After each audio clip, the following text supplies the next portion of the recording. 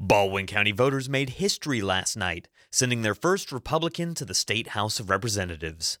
Despite the sea change in the only local race, the county remained in the blue column, voting Democrat in the presidential election.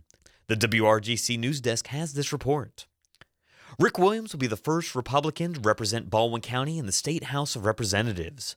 Williams bested Democrat Floyd Griffin by a 56 to 43% margin. Williams' victory signals the latest wave of a rising Republican tide in the former Democratic stronghold of Baldwin County. Williams will succeed Georgia's lone independent legislator Rusty Kidd. And prior to Representative Kidd, Baldwin County has sent a Democrat to the state's lower chamber throughout modern times. This is the first time a Republican has ever held this office. It's history in the making, and I'm proud to be part of it. I'm so humbled to be part of it. In national races, Baldwin County selected Democratic presidential nominee Hilary Clinton, 49% to Republican Donald Trump's 47%. Just over 2.5% of voters cast their ballot for Libertarian Gary Johnson. In the U.S. Senate race between Republican Johnny Isakson, Democrat Jim Barksdale, and Libertarian Allen Buckley, Baldwin County followed the rest of the state, selecting incumbent Senator Johnny Isakson 51% over Barksdale's 45%. Libertarian Allen Buckley captured just over 3% of local ballots.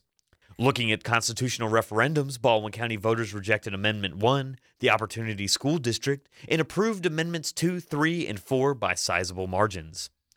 Baldwin County voters cast 16,277 ballots in this presidential election. That's a turnout of just greater than 77%. Elections Superintendent Todd Blackwell said Election Day voters benefited from a huge turnout to early and absentee voting.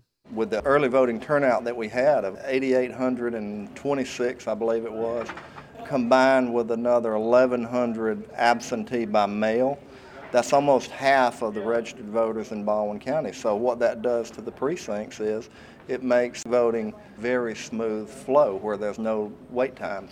And that's what we had today. The only wait times that we had were just in the minutes. So to sum up local election results, Republican Rick Williams bested Democrat Floyd Griffin in the State House District 145 race. Williams won 56% of votes in Baldwin County and a portion of Putnam County.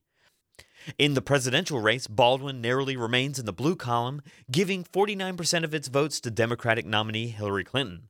Republican Donald Trump garnered 47% of local ballots, and Libertarian Gary Johnson took home just 2.5%. Despite 77% voter participation in Baldwin County, early and absentee voting kept Election Day wait times down across the county's 14 polling precincts. Reporting for WRGC News in Milledgeville, I'm Daniel McDonald.